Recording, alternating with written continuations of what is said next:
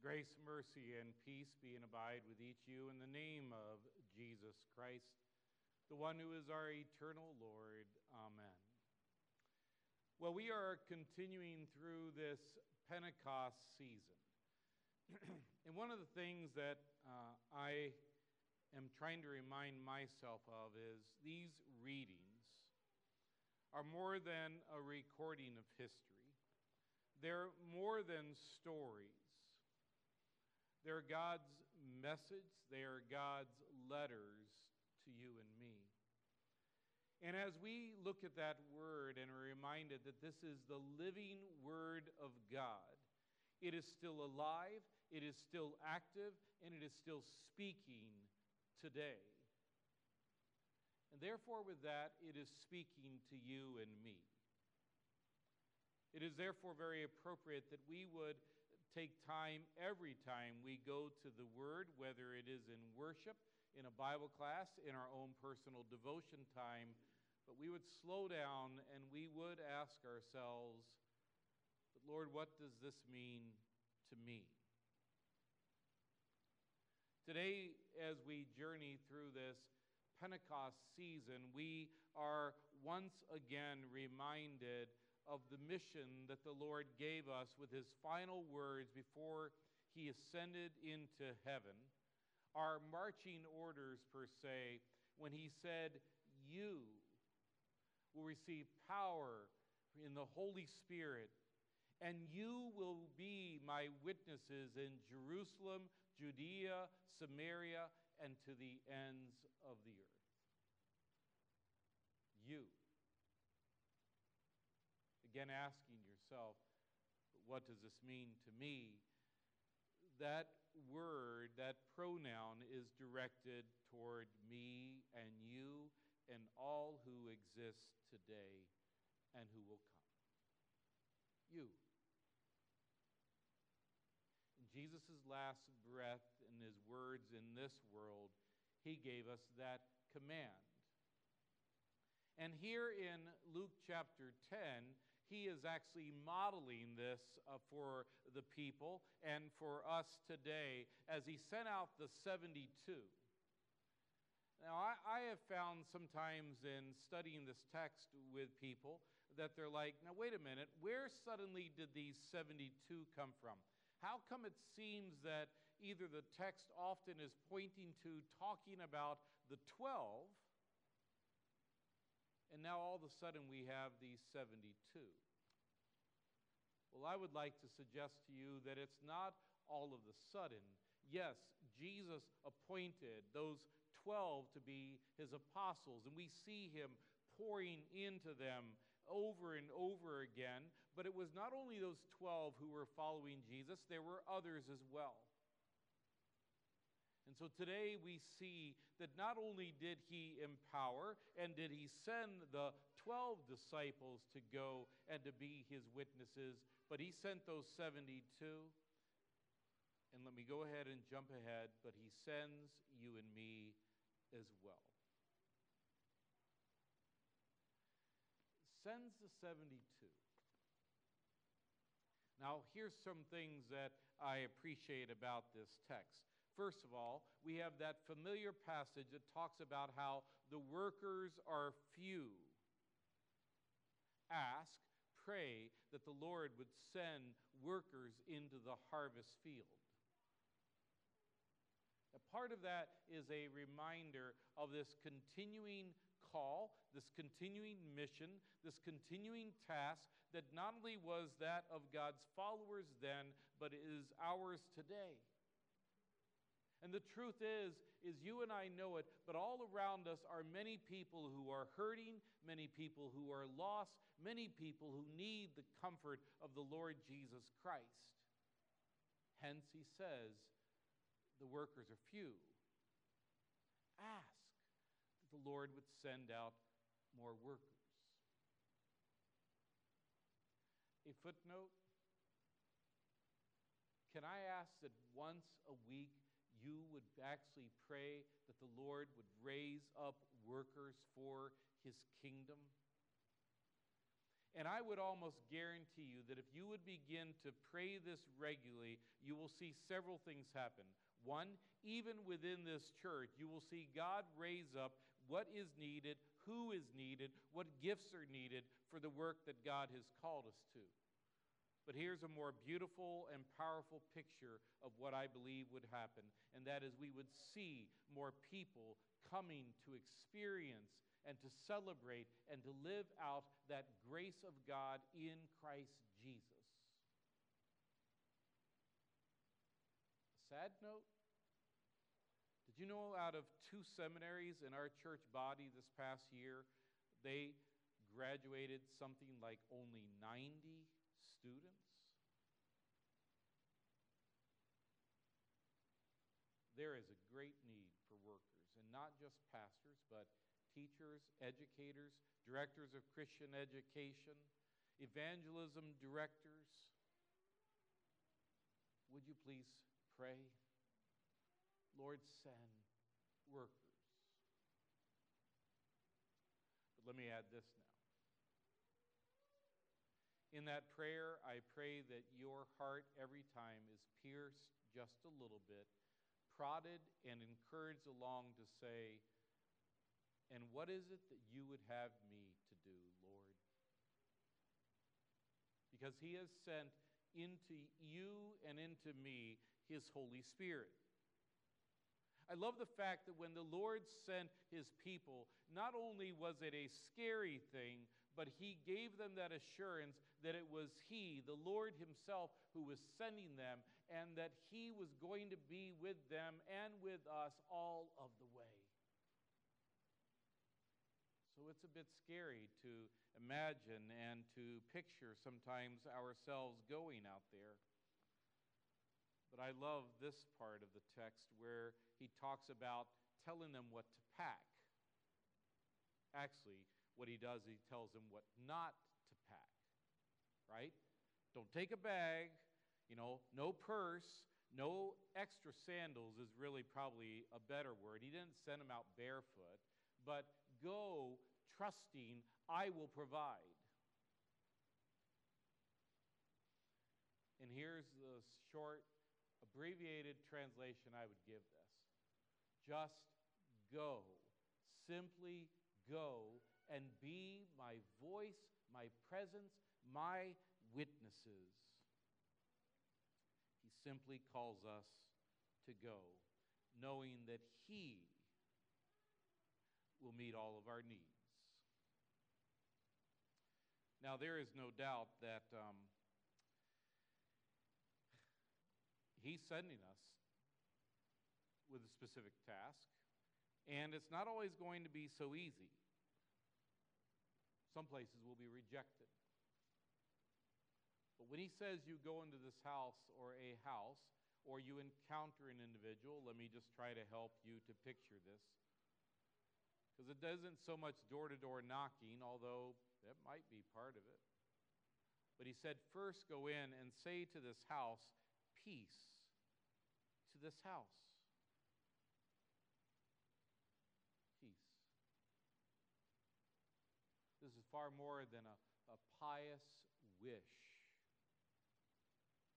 This is us extending to those we encounter in our own family, in our own neighborhood, in our golf club, in the grocery store, in a restaurant, in the social club, wherever it is. This is us being those witnesses we are called to be and bringing to them exactly what they need. The same thing we need. Peace. When we come to Independence Day, my thoughts certainly are turned towards giving praise and thanks to the Lord for the independence, the freedom that we are so abundantly blessed by as a nation.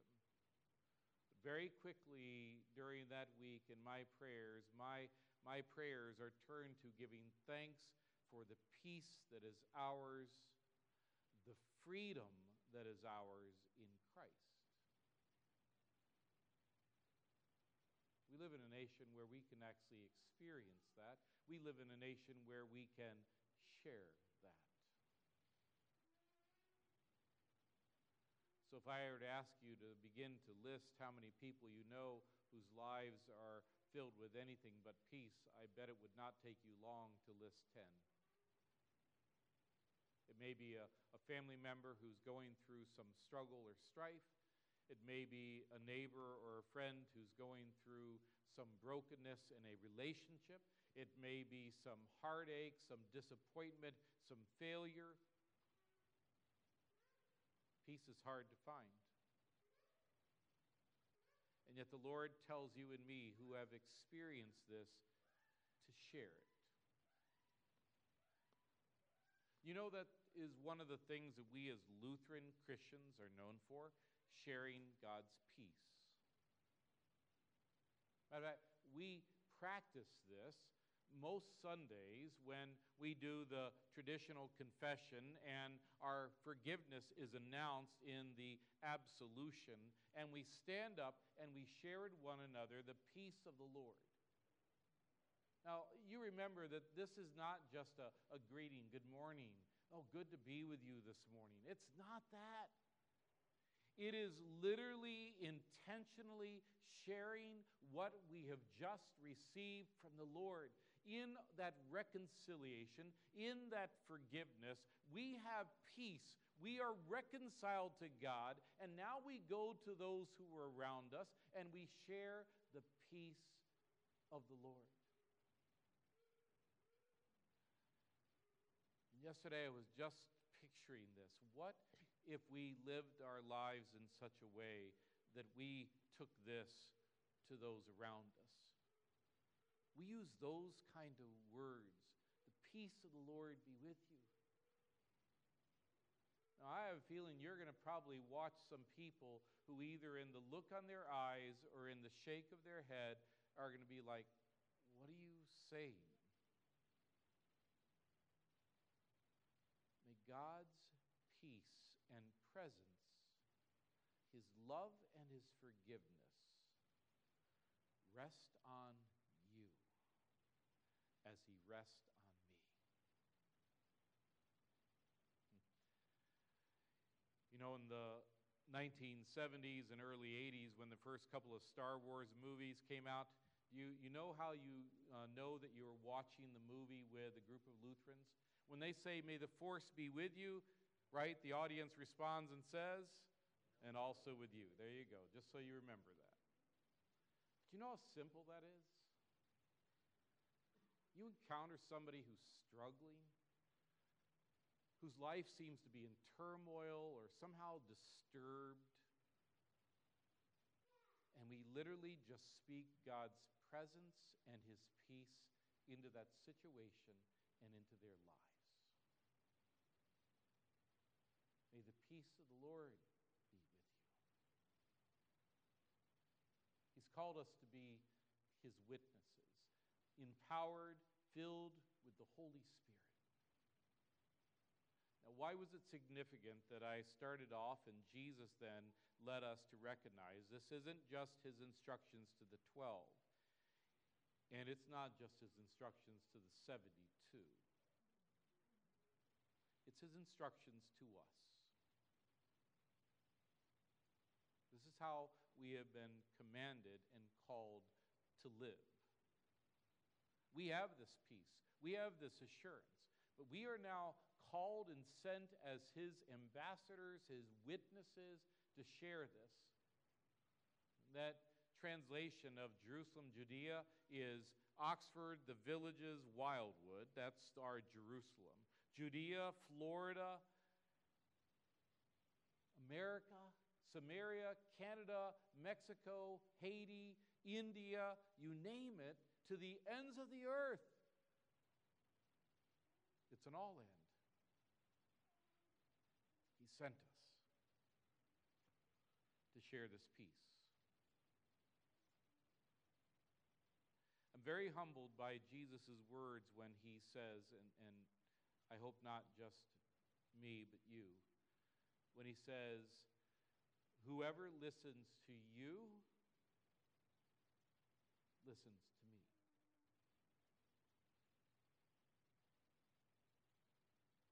It is extremely humbling to ponder and to consider that I and you are mouthpieces of the Lord. Whatever we do is our witness. Every time I do a mission trip, just like recently in May when I was in Haiti, one of the things I always have reminded those who go on these with me is that whatever you do is part of your witness. It's not just the VBS, it's not just the construction, it's not just the outreach event, and then we go back to our group, and no. How we walk down the street, how we interact with the staff where we stay, how we interact with the people in the community in general, how they see us interacting with one another. Every bit of that is part of our witness. Bring that home. How you interact and how you walk and how you respond to those around you, it's part of your witness. We are given to each other. Our reading from Galatians talks about carry each other's burdens. That almost sounds today, forgive me for saying this, a little anti-American. Because we are so isolated in the way we want to live within our own little kingdom. And, as long as what I'm doing doesn't affect anybody else, I just want to be concerned with my realm and my world. But I think the Lord is telling us today, remember, I put you in family. I put you in community because you were given to each other. And therefore, it's not all about me. It's not all about you. It's about this relationship to one another. Carry each other's burdens. And then he goes on to say, do not grow weary of doing good. Do not grow weary of being my witnesses. It's not like, I did that when I was raising my children, or, I used to serve the church, but I'm too tired, too old, done. Somebody the other day on our vacation said, when are you going to retire? And right away he replied back to me, he said, oh yeah, you're a pastor, you never retire. And that should be true for you as well. You're a disciple, a follower, an ambassador of Jesus Christ, and there's no timeline on that. From the time you were baptized and brought into the family of faith was your commissioning and your calling to go and to be his witnesses. I love going back to Psalm 51 as a psalm for me of my own personal confession of sin, as David there confessed and acknowledged his sin and sought out God's forgiveness and that cleansing. But I love his cry to the Lord when he says, restore unto me the joy of my salvation. And that's what I pray has already happened this morning. You've remembered, you've received, and you tangibly have been given again the joy of your salvation. And then notice in our reading how it says, do not rejoice that the demons submit to you. Although isn't that great that God can work through you and me that way? But he says, rejoice that your names are written in the book of heaven. With that joy, you and I have been released and we have been sent to go and to serve and to celebrate and rejoice in this calling that we have received, in the blessings we have, that our names are written in the book of life. May we be vessels to allow others' names to be written there as well. Amen.